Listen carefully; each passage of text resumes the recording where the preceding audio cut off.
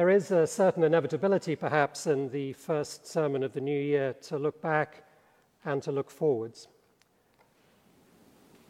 As I was thinking about this yesterday, however, I realized that George Will had already done it better for me in the Washington Post.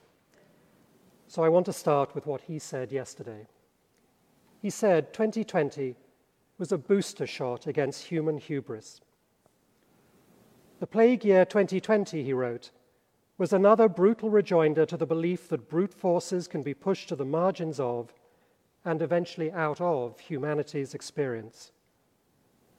When today's pandemic recedes, what should linger is a quickened appreciation of the fragility of life and social arrangements.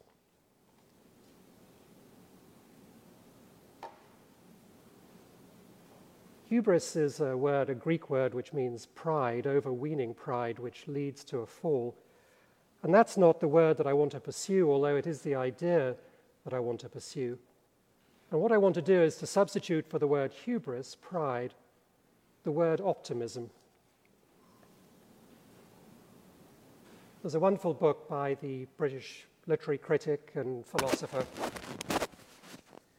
Terry Eagleton called Hope Without Optimism. It was written about 5 or 6 years ago and was a consolidation of some lectures that he actually delivered at UVA down in Charlottesville. And what he says in this book is that there is a fundamental difference between hope and optimism. Optimism, he says, is a state of mind. It's nothing more than that. It doesn't require a huge amount of thought. It doesn't require any commitment.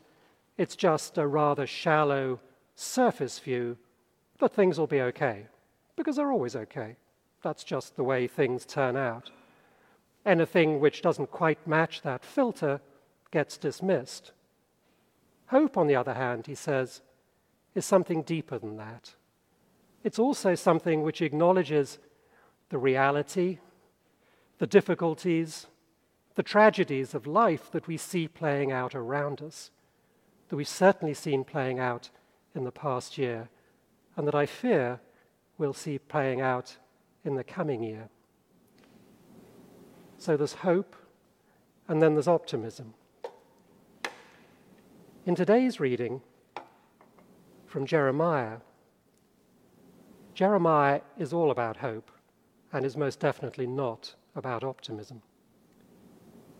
The prophet Jeremiah lived from, or was active, from about the mid-620s BC to about the mid-580s BC. He started during good times for Israel, and he lived through the calamity, through the catastrophe that was both the first and then the second fall of Jerusalem under the Babylonians, which led, in the end, to the destruction of the temple and to everything that the Jews believed that they had been promised in the covenant on Sinai, in the covenant with Abraham, and in all that followed that. And Jeremiah spent his life prophesying this at great personal cost to himself. And there was no end of false prophets, of optimistic prophets who said, it's all going to be okay. We're told that at a certain point in his life, Jeremiah built for himself, under instructions from God, built for himself a wooden yoke. And one of these false prophets came and broke the yoke and said, within 2 years, the grip of Babylon on Jerusalem will also be broken. And Jeremiah said, no, it will be replaced with a yoke of iron. And as a result of that, he was thrown into a cistern from which he was only just about rescued. But that was the life of Jeremiah. He was faithful to what he knew was going to happen, to the reality of the world. And yet, he was also hopeful. He was profoundly hopeful. And that's what we see in today's reading. He says, see, I'm going to bring them from the land of the north, gather them from the farthest parts of the earth, among them the blind and the lame, those with child and in labor, together a great company. They shall return here. With weeping they shall come, and with consolations I will lead them back. He who scattered Israel will gather them, and will keep them as a shepherd a flock. I will turn their mourning into joy. I will comfort them and give them gladness for sorrow. There is, at the end of this, 70 years after this calamity, 70 years after this shattering of the belief of the dream of Israel, of God's chosen people, Jeremiah says, nevertheless, God will then redeem you. But there is no pretense that this is going to be easy. And how true does that ring of the past year? If we think about the pandemic, if we think about the promises which have been made, it'll be over by X or Y or Z.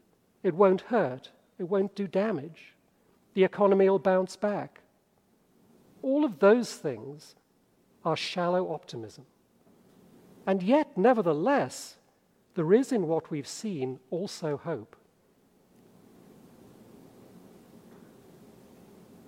What Eagleton says is, he says the problem with optimism in general is that it tends to downplay the contingency of existence, to avoid, minimize, look past, or rationalize calamity. Hope, on the other hand, acknowledges the realities of failure and defeat, but refuses to capitulate in the face of them, and preserves an openness to the future.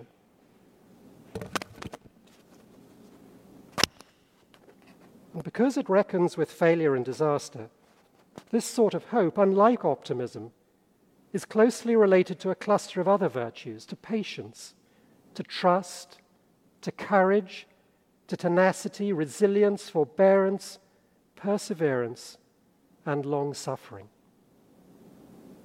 That is hope. And that is the hope that we have. That is the hope that Jeremiah gives us, even after the worst of calamities, even after almost the whole population is taken off to Babylon, even though the temple, the house of the Lord, is destroyed totally. There is hope at the end of that. And in this year just past, and in this year to come, there is also that hope. But again, we shouldn't approach this with optimism. We have many problems. Our hope comes from the presence of light. If you cast your minds back just a week or two to the reading from John 1, the light came into the world. The light came into the world. And yet at the same time, we're told that the world didn't recognize it. The darkness did not overcome the light, but we did not recognize the light. And our hope comes from that light. But none of that is going to be easy. We still have very difficult times to go with a pandemic. Thank God, literally, thank God there is a vaccine.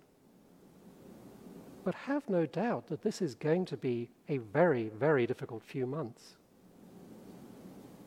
The economy is also going to be difficult. The broken hopes and dreams of so many people will become worse in this period.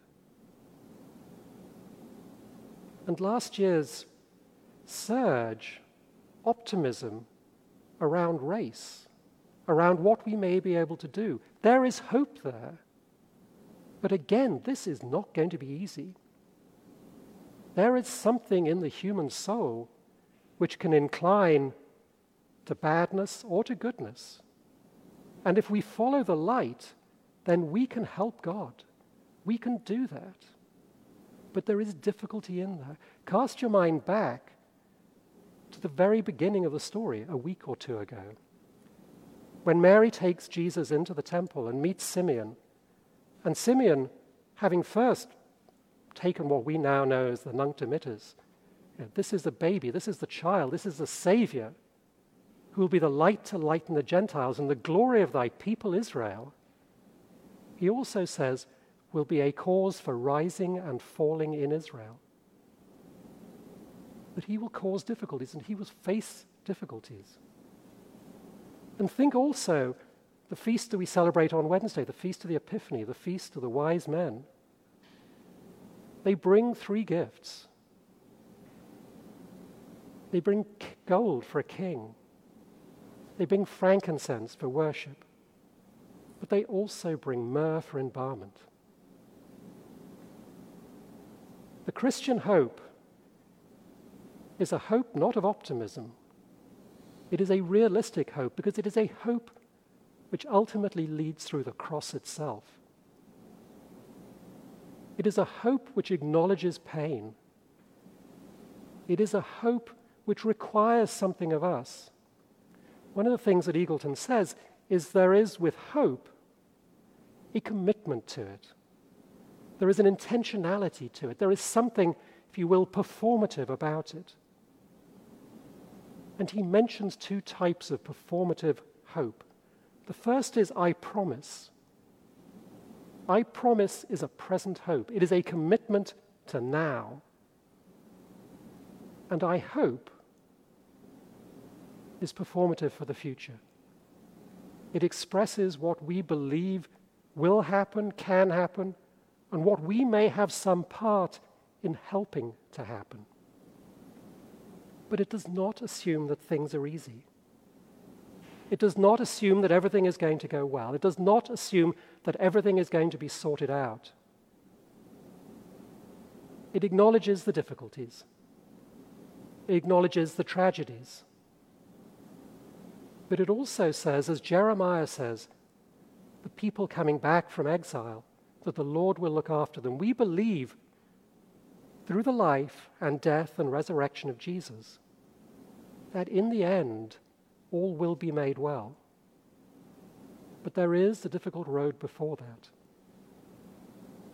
So as we embark on 2021, I would just ask you to think of two things, maybe say two things. Bear these two things in mind. The first is, I promise, now, and I hope for the future. Amen.